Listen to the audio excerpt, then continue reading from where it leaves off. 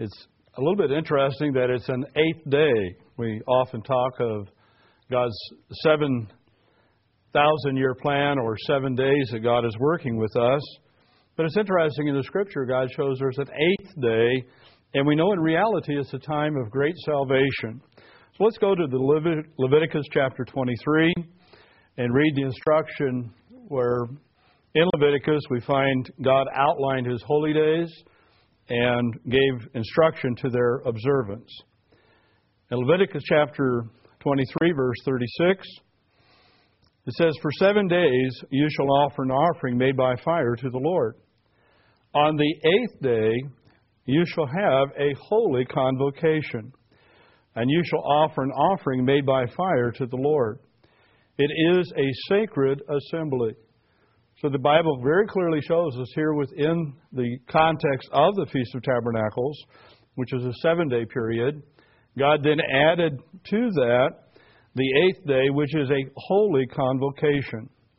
It goes on to emphasize, it is a sacred assembly, and you shall do no customary work on it. And so this day, the 8th day, the last great day, as we refer to it, and I'll show you in the Scripture why we do, because it is a reference in the New Testament, is a day that God has set apart as the final holy day of the year. But it's also one of the most exciting days in our understanding. It's one that has a great influence on the nature of the work and how we carry out and understand the work that God has given us to do today as a church. And so I'd like to, in this sermon, first show you in the New Testament the indications we have of understanding and also the statements that Jesus Christ made and the emphasis that He gave in the book of John to the events that related to that period of the ending of the feast and the things that He then taught immediately after that period of time. So let's go here to the book of John, in John chapter 7 in the New Testament.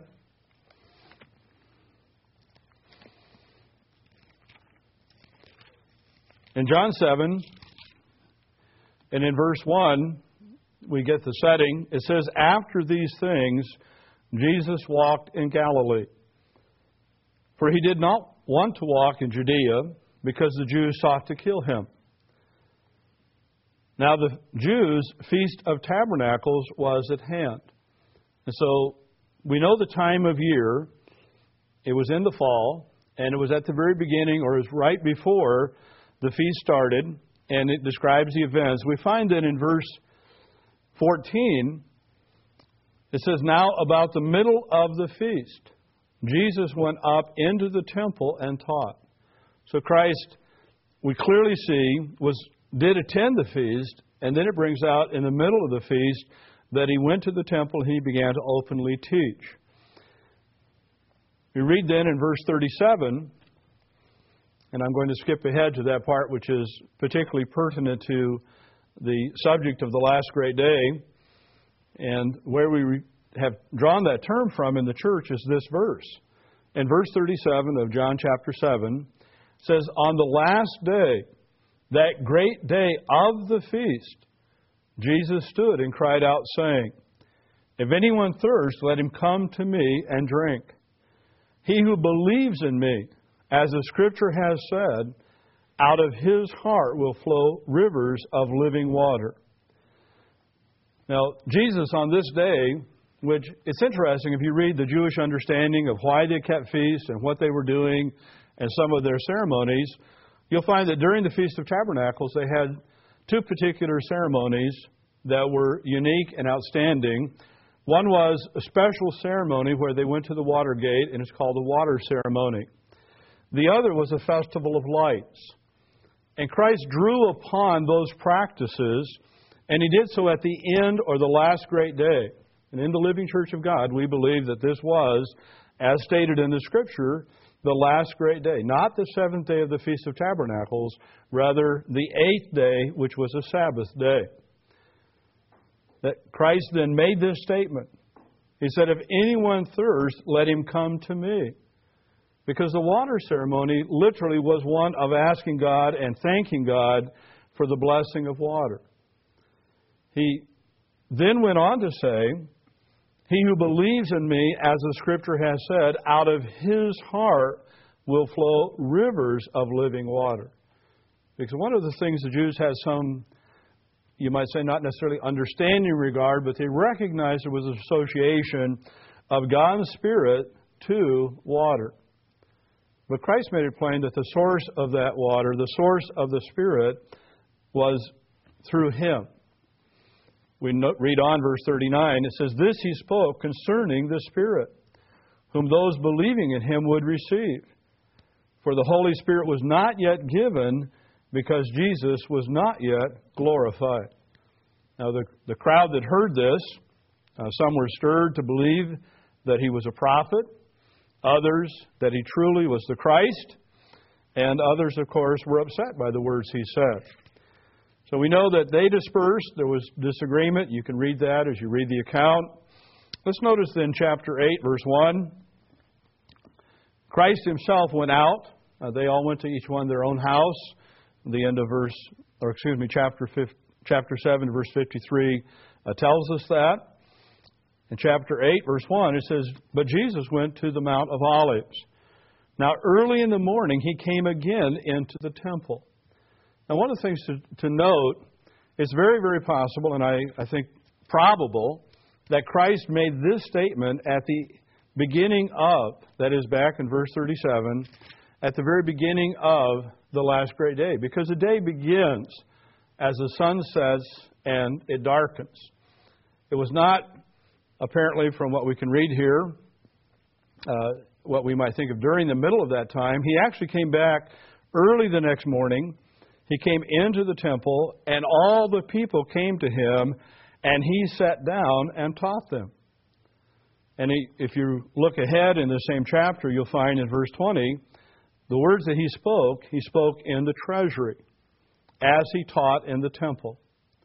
And so the first thing that took place, which is interesting, because as we'll see as the meaning of this day unfolds, it's a time of judgment, it's a time of God's forgiveness, and it's a time when God will pour out His Spirit, opening the eyes and understanding of those individuals who never had an opportunity to know the truth of God, who have lived physically, who have died, and are brought to life, but now for the opportunity of salvation.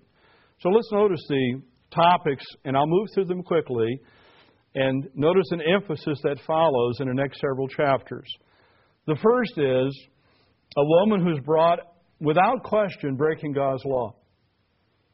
A woman who was caught in adultery.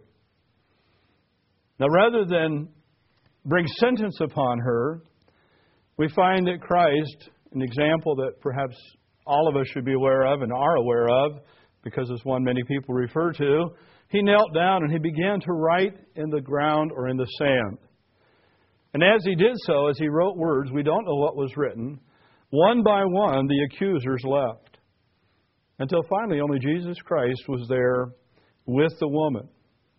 There's no question of her sin. But notice what Christ said to her in verse 10. Woman, where are those accusers of yours? Has no one condemned you? And she said, no one, Lord. And Jesus said to her, neither do I condemn you. Go and sin no more. You know, in reality, Jesus Christ is saying something here that God is going to do with mankind. He did not come to condemn man.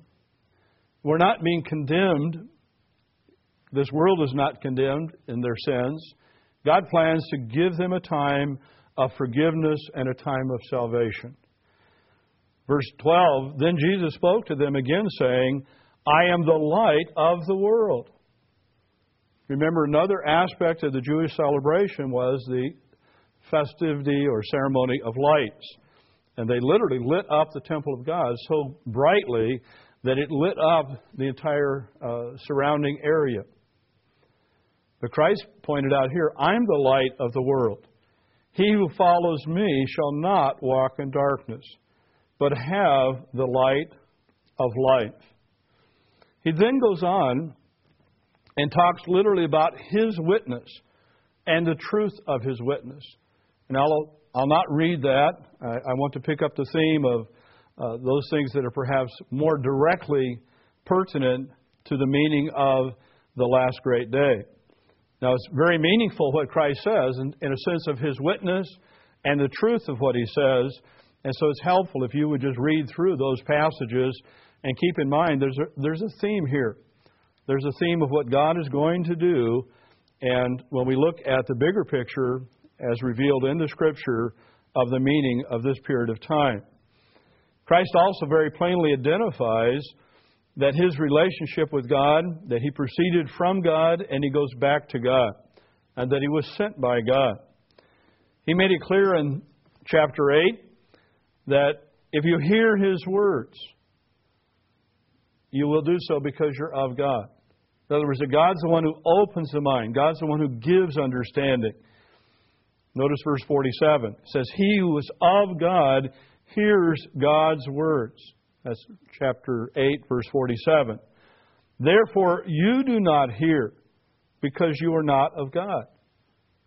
God had not opened their understanding. He allowed them to remain in blindness, even though Jesus Christ was in their presence and He was speaking very openly to them, but they simply did not have spiritual understanding. He says in verse 56, He says, Your father Abraham rejoiced to see my day.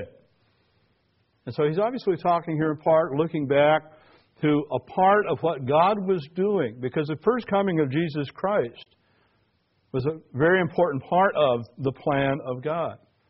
It's pictured in the Passover. It's the beginning of the holy days we keep, the festival season. Then notice going to chapter 9, the events that followed. It says, Now as Jesus passed by, He saw a man who was blind from birth. His disciples asked Him, saying, Rabbi, who sinned, this man or his parents, that he was born blind? Jesus answered, Neither this man nor his parents sinned, but that the works of God should be revealed in him. I must work the works of Him who sent me while it is day. The night is coming when no one can work. As long as I am in the world, I am the light of the world. And when He had said these things, He spat on the ground, made clay with the saliva, and He anointed the eyes of the blind man with the clay. And He said to him, Go wash in the pool of Siloam, which is translated sent. So he went and washed and came back seeing. It's interesting that the miracle that Christ performed was the one of giving someone who had been blind sight. Because spiritually, that is what God is going to do to those who are brought up and given life at the time of this day, the last great day. So it's interesting when you look at John 7, where we realize that Christ stood up. It was on the last great day, the things that He taught, the things that He emphasized, and even the miracle that was performed. So I'd like to then move on and address the question, how much of this and how much did the New Testament apostles, the servants of God, understand? The reason I ask that, because to me it's personally interesting, I recognize that without the revelation of the book of Revelation, we would have a general picture, but we would not have the specific understanding that we do today. Because we understand that there is a 1,000-year reign, a millennial reign of Christ. We know the sequence of events, which we'll go through a little later, of Satan being bound, of 1,000 years of the rule of Christ. We know that Satan will then be loosed for a short season. And then after that, a time that the Bible refers to as the Great White Throne, a judgment period. So the Bible tells us in Revelation a sequence that as I read and study the Scripture, I've never ever, without that chapter 20 of Revelation, would feel I could put together. But with Revelation 20, we can bring it together. And we can bring together a number of statements made by Christ, examples of things that happen in the Scripture, indications that God gave of what He would do. I'd like to point out first, the first indication, in a sense, I believe that what had to do with the very teachings of Christ among His disciples, because He sent them out.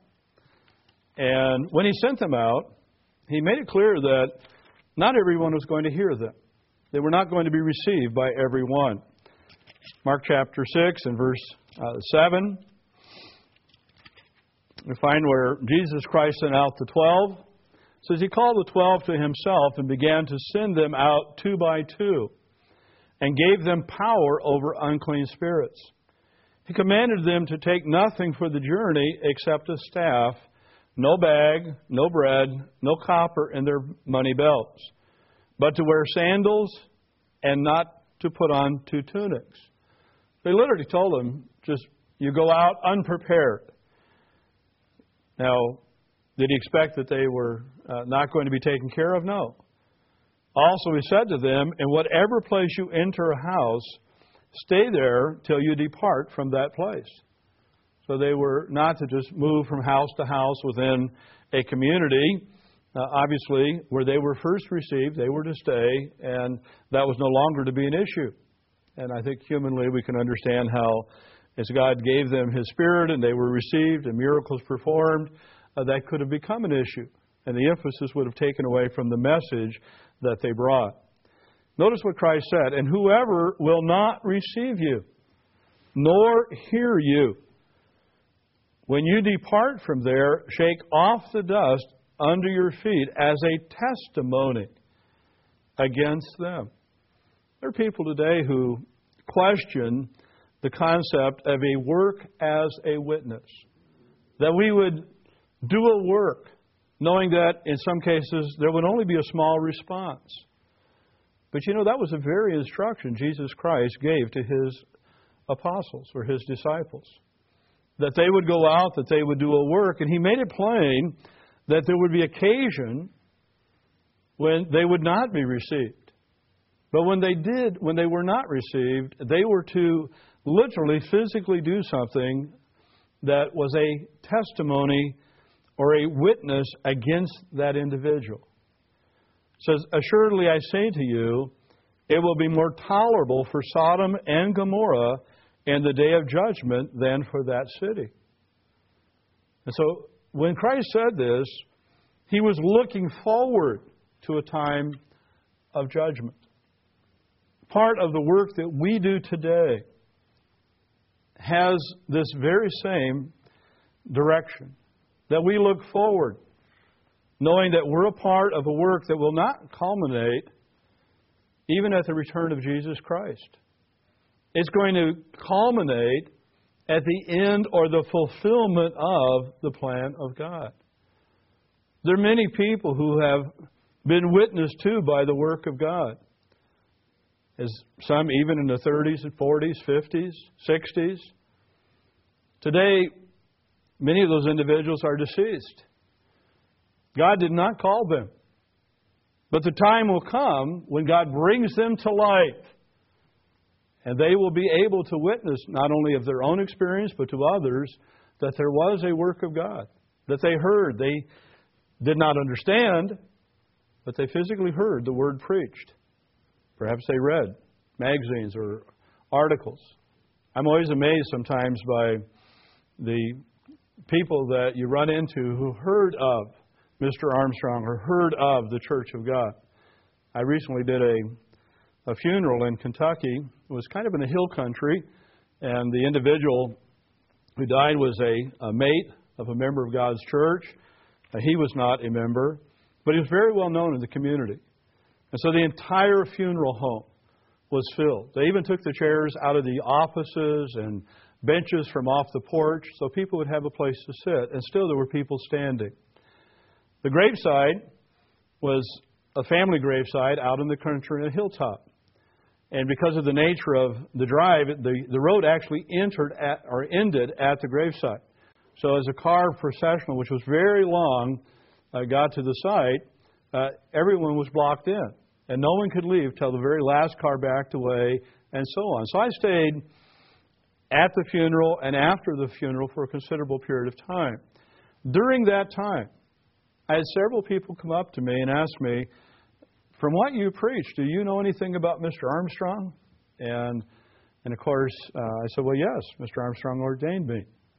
And to my shock, I had one lady come up to me and said, I used to listen to him a long time ago. I think it was a Radio Church of God. Is that right? And I was shocked because that's talking back in the, I think it was probably in the late 50s, early 60s that transition took place. And so I told her, I said, well, if you're interested in what is happening today, I said, Mr. Armstrong ordained me. You can certainly give me a call. Now, I've not heard from her, but you know, a witness went out. The same thing is brought out in Luke chapter 10. I'll not spend too long here. You can read it. In Luke chapter 10, we read the account here where Jesus Christ sent out the 70. In verse 1, it says, after these things, Jesus appointed 70 others also. And so they were sent out. And He gave them the same instruction. It's a longer in terms of the details of the instruction. But He tells them that, verse 10, but whatever city you enter, and they do not receive you, go out into its streets and say. So it's a little more clear here. They didn't just physically go out and kind of, kick the dust off their feet. There's groups of people who practice that today. They actually went out with a message. It says, the very dust of your city which clings to us, we wipe off against you. Nevertheless, know this, that the kingdom of God has come near to you. But I say to you that it will be more tolerable in that day for Sodom than for that city. And so Christ then goes on and speaks of this fact, which is repeated, that there are various groups of people at various times that God says that when they're brought up, that it'll be more tolerable. They'll be more receptive. They'll be more willing because of their experiences in this life.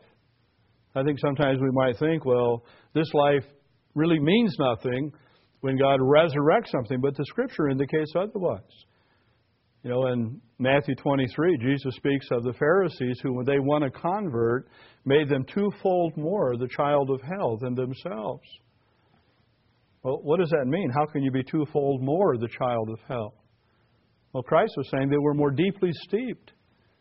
They were, perhaps in their sincerity, more caught up in the false teachings and the doctrines than even the Pharisees themselves, who Jesus Christ said were hypocritical.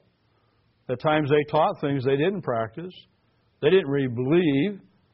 Whereas sometimes a convert was very deeply convicted. And so they were very moved and they were stirred. And God says that individual might even be harder for them. It's going to be more difficult. And so it does make a difference. When you see someone of good character and good values, realize that even as Jesus Christ said to the thief who acknowledged his sin, who recognized that Christ was innocent, that He should not have been crucified, Christ recognized the human quality that man would be very receptive. And He told him that he would be in paradise with Him. He saw a heart.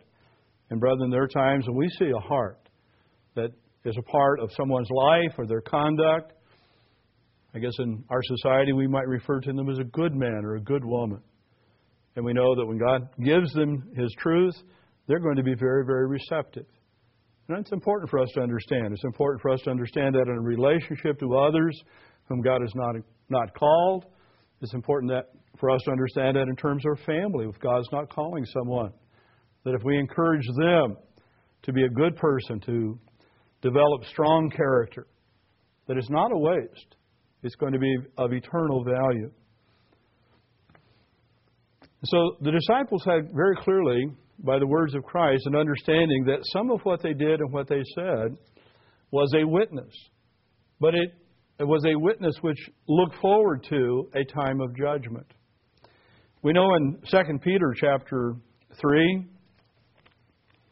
in 2 Peter chapter 3 and verse 9, that God inspired Peter to write, and that he would understand that God wanted salvation for all mankind. And it was very clear, I know, that Peter in his life realized that the church did not reach the lives of everyone. It was only among those that God called. And the church, even though it was, in terms of history, a fairly large period, or the church was fairly large in that period of history, it certainly was not the dominant church. Christianity was borrowed by many, but even though it was, it still was a very small and minority group. And the true church of God was and has always been a little flock. And so Peter knew that. And yet he said, God inspired him to write, and he understood.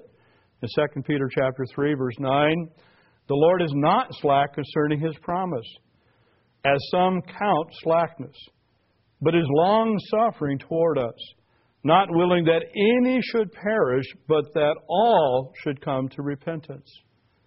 Now, we said this in the context of what God is doing. The day of the Lord, the new heavens and new earth. And so in a very brief statement, he focused on one of the very important things, and that God has a time of salvation. And that time lies ahead. It's represented, and it's the very meaning of this day, the last great day of the feast of God. Let's notice also in 1 Timothy chapter 2. In 1 Timothy chapter 2, that Paul wrote a similar statement here.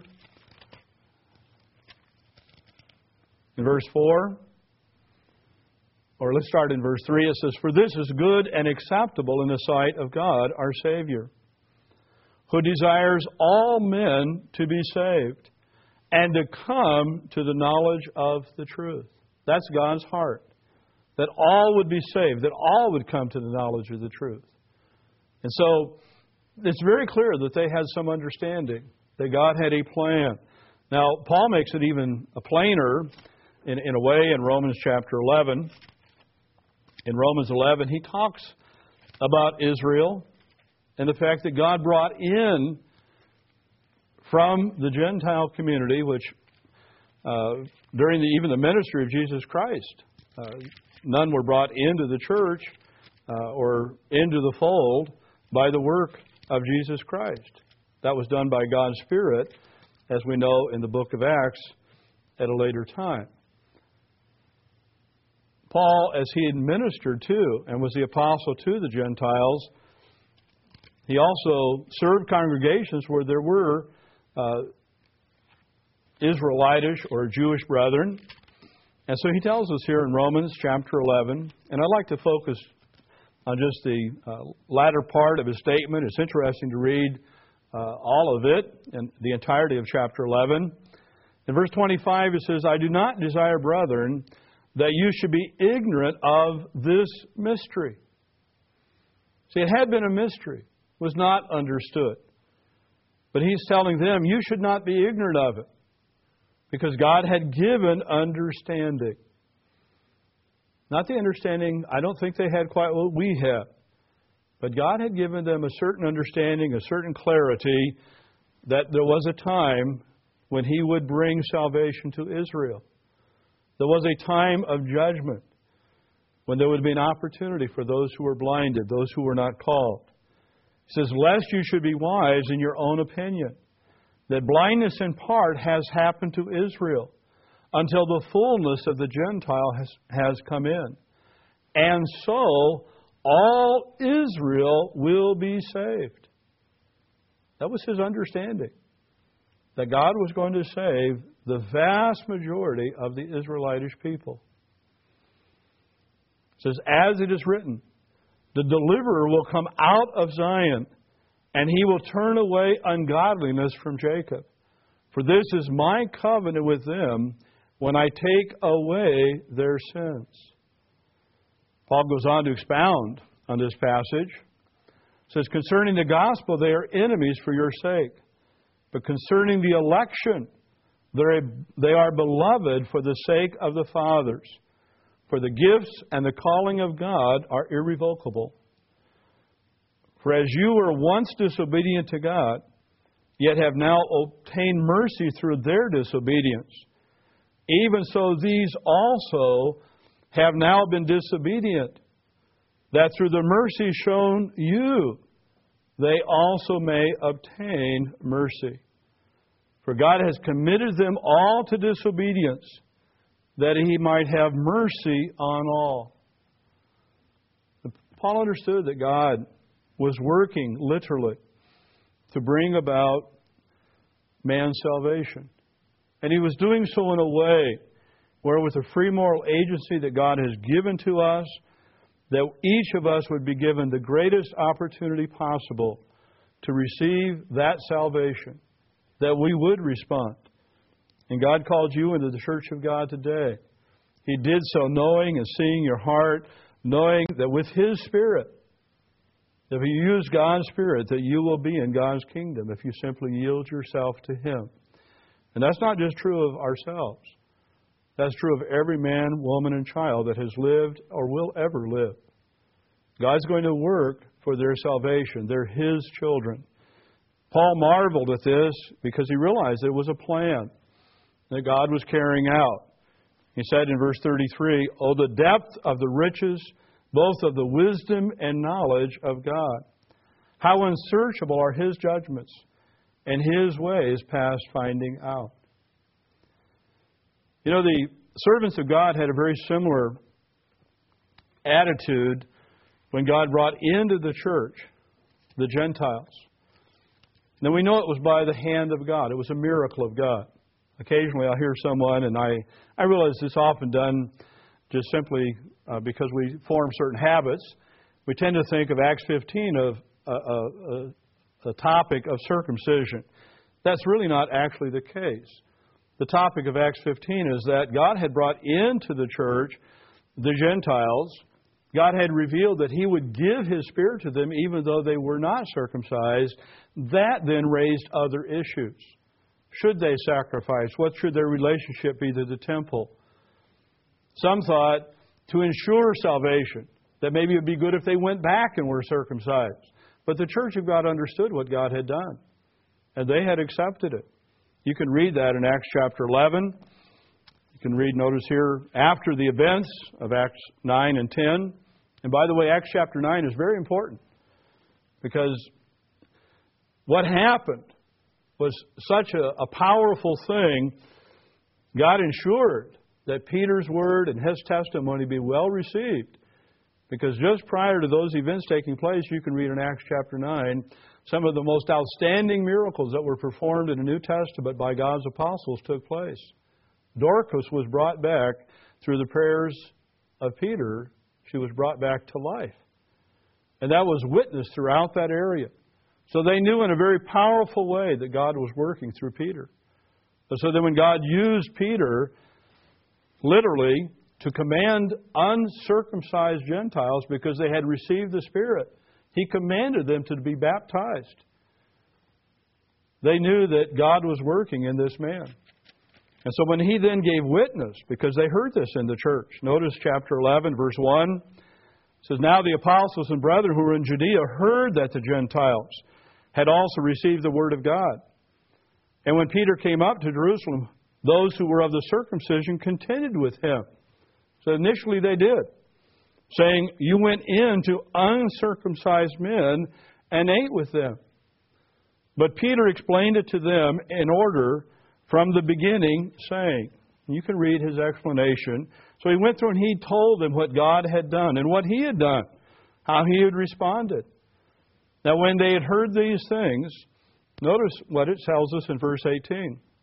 Well, let's notice what Peter said, verse 17, and then what they said. It says, "If therefore God gave them the same gift as He gave us when we believed on the Lord Jesus Christ, who was I that I could withstand God?" He put himself in a very clear issue, and he asked them, I think, in fact, the same question. I could not withstand God. Are you going to withstand God? When they heard these things, verse 18, they became silent, and they glorified God, saying, "Then God has also granted to the Gentiles repentance to life." See, God revealed to them something that was unacceptable on the understanding they had prior to the intervention of God's direct hand. In Acts 15, it is important when they discuss this matter,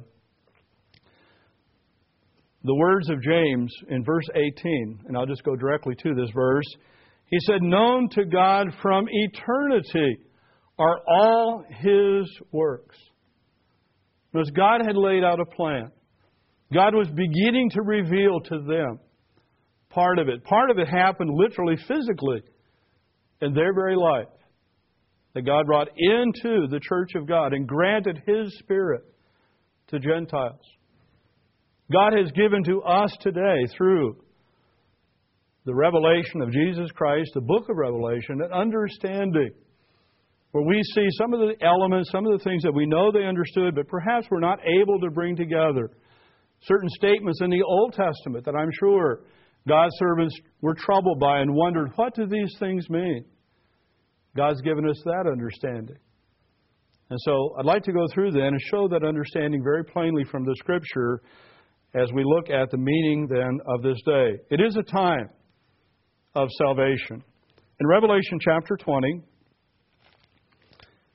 we see the outline. In Revelation chapter 20 and verse 4,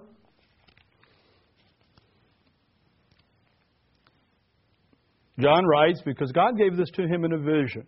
It was very real. We know at times that John literally reacted. He physically fell to his knees. And he was asked to rise because he was in the presence not of God, but of an angel. And so he reacted. He physically. It was so real to him, he literally went through it. In verse 4, he says of Revelation chapter 20, and I'm kind of breaking into the flow here, but I need to do so just to cover the material. It says, I saw thrones, and they that sat on them, and judgment was committed to them. Then I saw the souls of those who had been beheaded for their witness to Jesus and for the word of God, who had not worshipped the beast or his image, and had not received his mark on their foreheads. You have to realize John saw these people earlier in vision. It implies, as I read it, he recognized them. He saw these people, these individuals, he saw them go through trial, through persecution, perhaps martyred, and now he sees them again. And he recognizes them. And he sees them being resurrected and being given responsibility and being literally becoming kings and priests. It says they lived and reigned with Christ for 1,000 years. But the rest of the dead did not live again until the 1,000 years were finished. So he describes this then as this is the first resurrection. He talks of that. We then read where Satan is loose for a short period. And then notice verse 11. Because verse 11 is about the rest of the dead. It's about all these people that he saw, but they were not resurrected. Because in his vision, he literally saw the end time age. He saw billions of people. Because on this earth today are 6 to 7 billion people. This earth is far more crowded than it was during the days when John himself walked this earth. And I'm sure he immediately realized that with all the cities and mass transit, everything he saw, I'm sure it was astounding to him. Perhaps one of the most astounding things, though, was just the density of population.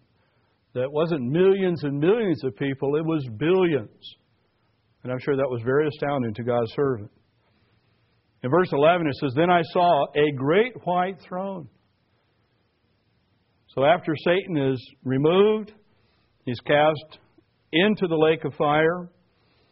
Then he says he saw this great white throne, and him who sat on it, from whose face the earth and heaven fled away, and there was found no place for them. So he's identifying who he saw. We later know in chapter 21, the Bible speaks of the new heavens and new earth.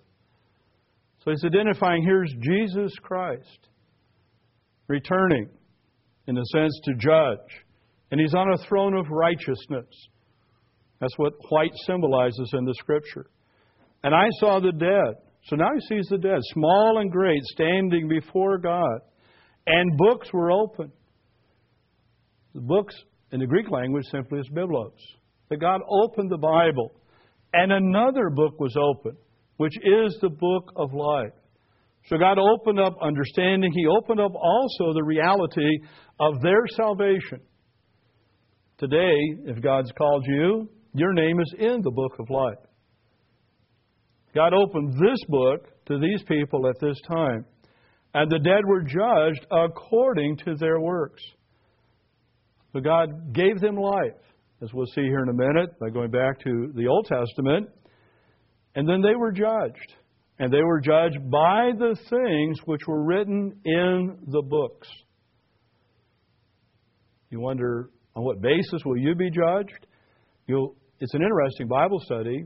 There are some things Jesus Christ specifically points to, but all of them are in the book. They're all within our Bibles. God's going to judge us on the things that we've been given, the things we know, the things that we can read. God will reward us also. God says if you invite someone and you take care of and you give to the poor, that you have reward with Him. You think God's going to forget that and just sort of, well, that was a good deed and No, He gave His word. He said if you do certain things, He will reward you. That you will be rewarded 10 times, 100 times, so on, in His kingdom. And we should not lose sight of that. That's very plainly stated. God keeps His word. In Ezekiel chapter 37, we find a passage that is a vision also. God gave to His servant Ezekiel, who was a witness to the children of Israel. They did not respond. And I'm sure he was in despair. And God revealed to him what the end of the matter would be. That what he was doing had worth and value. In verse 37, it says, the hand of the Lord came upon me. Chapter 37, verse 1. It's Ezekiel chapter 37, verse 1. It says, the hand of the Lord came upon me and brought me out in the spirit of the Lord. Sat me down in the midst of the valley, and it was full of bones.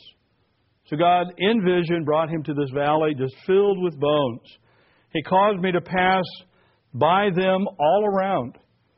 And behold, there were very many in the open valley. And indeed, they were very dry.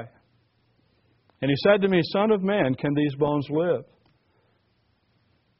Ezekiel answered probably as we would, Lord God, you know.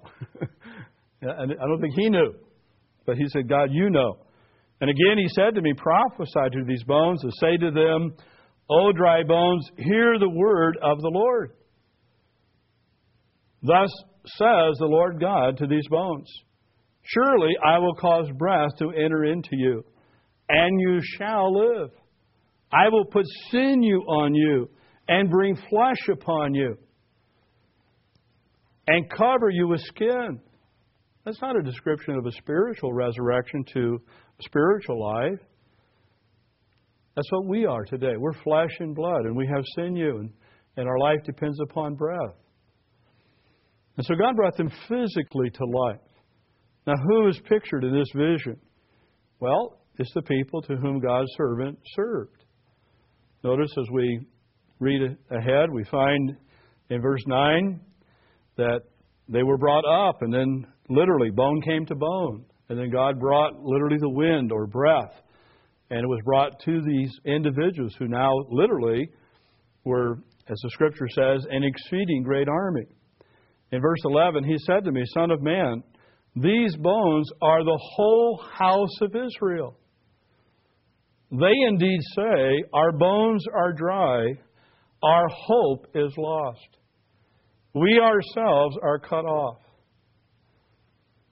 I suspect that would be the first reaction of somebody who thought they were going to be in heaven, playing a harp, in a beatific vision, and suddenly they find themselves in this huge mass of people. They're all there, suddenly physically alive, and I suspect their thinking is, this isn't heaven. So the automatic thought would be, it might be the other place. We're lost, Well, that's not what God has in store. But it's interesting how they react. There is a reaction. That we're lost. We have no hope. Now, I think many people also die with that same frame of mind. Because they look back on their life and they realize spiritually, that, it's over. And so without God's understanding and without knowledge, they suddenly do not have the same hope that God's given to us. And what does God say? Verse 12, "Thus says the Lord God, Behold, O my people, I will open your graves and cause you to come up from your graves and bring you into the land of Israel. Then you shall know that I am the Lord." So they did not know before this time, but then they're going to know. "When I have opened your graves, O my people, and brought you up from your graves, I will put my Spirit in you, and you shall live. And I will place you in your own land. Then you shall know that I, the Eternal, have spoken it and performed it, says the Lord." So God physically is going to resurrect. In this case, it reveals to us Israel. In the book of Revelation, we know that what it speaks of is the rest of the dead. It's not limited to Israel. It's to the rest of the dead. It's to all of mankind. Now, how long will they live? And what is God going to do? The indication we have in the Scripture is in Isaiah chapter 65. Now, we teach and explain this passage based on what the Scripture itself says. There are individuals in times past who have said, well, you really can't prove a 100-year period. But if you look at what the Bible says, the Bible itself limits the time frame that it speaks of. It's not our words, and it's not, it was not Mr. Armstrong or others, Dr. Hay or Mr. Meredith or others who said, well, it's 100 years. No, it's the Bible. And so what we explain is what's in the Scripture. And as we read it, I think you'll see that very plainly. That's why we believe and understand this as a 100-year period. And it is our understanding based on this passage.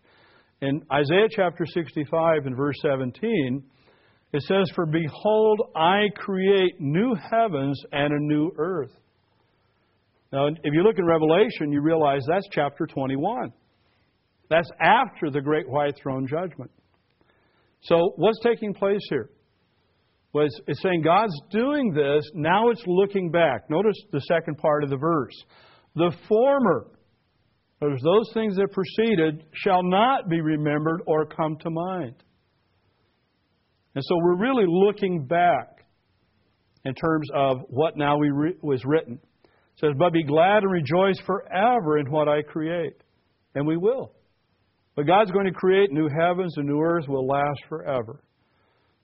Well, we celebrate in keeping God's festivals, and even this day, the last great day, is to fulfill a plan.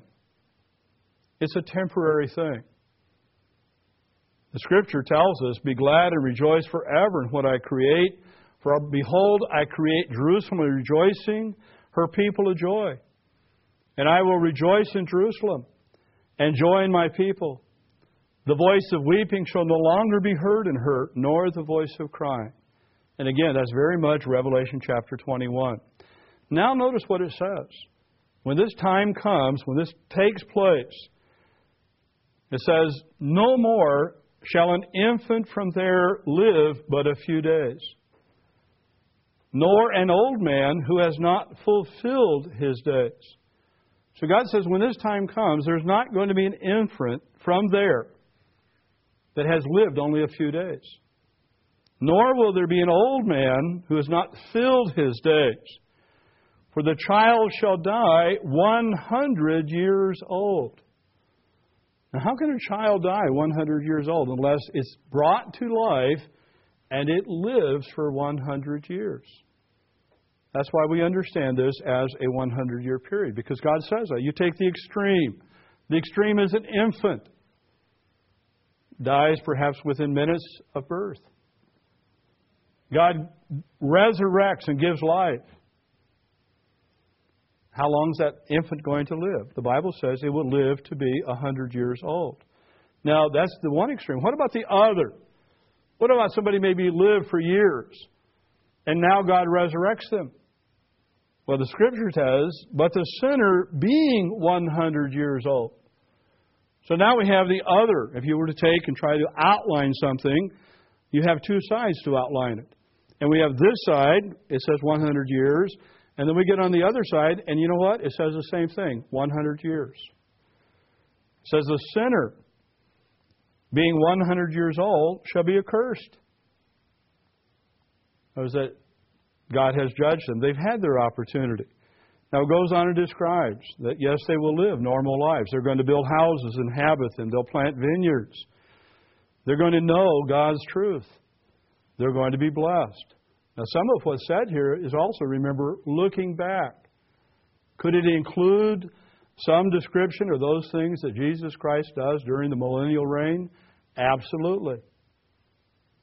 But does it also include, very clearly, the 100 years? No question. Because that's a part, when you look back, from the time God creates a new heavens and new earth, and you look back, you're looking back to the hand of God and what He did to bring individuals into His kingdom and His family. And so it's from this understanding, it's from this passage, that we understand that the last great day represents a 100-year period. That it represents literally a time of salvation, a time when God's going to give His truth and His understanding to all people. It is a time prophesied in the Scripture. Notice here in Isaiah chapter 49, I mentioned some of the prophecies that people perhaps did not understand. We can read today and know what God is doing, but they also impart something to us. They impart God's Spirit and His attitude toward man, and how God Himself looks forward to this time of salvation. In Isaiah chapter 49, in verse 13, it says, "Sing, O heavens, be joyful, O earth, and break out in singing, O mountains. For the Lord has comforted His people, and will have mercy on His afflicted. But Zion said, the Lord has forsaken me, and my Lord has forgotten me." That's how I think many times men feel. God's afar off. He's forsaken us. Now what God says in response to this, can a woman forget her nursing child? God's not going to forget the babies that have been born and the children whose lives have been taken, people who have had life cut short, and even those who died of elderly age, but simply all their lives lived in blindness. Says, can a woman forget her nursing child and not have compassion on the son of her womb? Surely they may forget, yet I will not forget you. God says He does not forget. He says, see, I have inscribed you on the palms of my hands.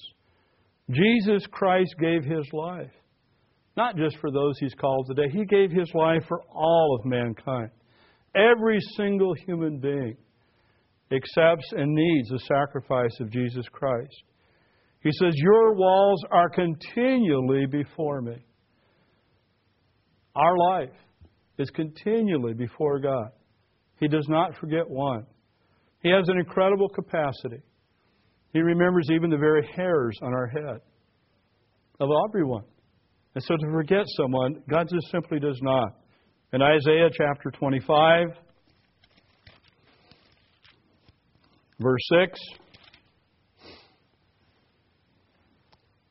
says, in this mountain the Lord of hosts will make for all people a feast of choice pieces, a feast of wines on the lees, of fat things full of marrow, of well-refined wines on the lees. And He will destroy on this mountain the surface of the covering cast over all people. Now that's going to happen during the millennial reign of Christ. But brethren, it's also going to happen on a far greater scale in terms of humanity, all at one time, at the beginning of the great white throne judgment. There's suddenly going to be an opening of eyes, a removing, a destroying of a veil, and an understanding of the true God, and a way of life that God's given to us. The surface of the covering cast over all the people, and the veil that is spread over all nations. He will swallow up death forever. and the Lord God will wipe away tears from all faces. The rebuke of His people He will take away from all the earth, for the Lord has spoken. And it will be said in that day, Behold, this is our God. We have waited for Him, and He will save us. This is the Lord. We have waited for Him. We will be glad and rejoice in His salvation. So this day is a wonderful occasion. It's a time that will bring great happiness and joy. It's a time of the fulfillment of promises and dreams of God's servants. It's a very fulfillment of the dream of every human being that they would have life. This day is a day of life, the last great day.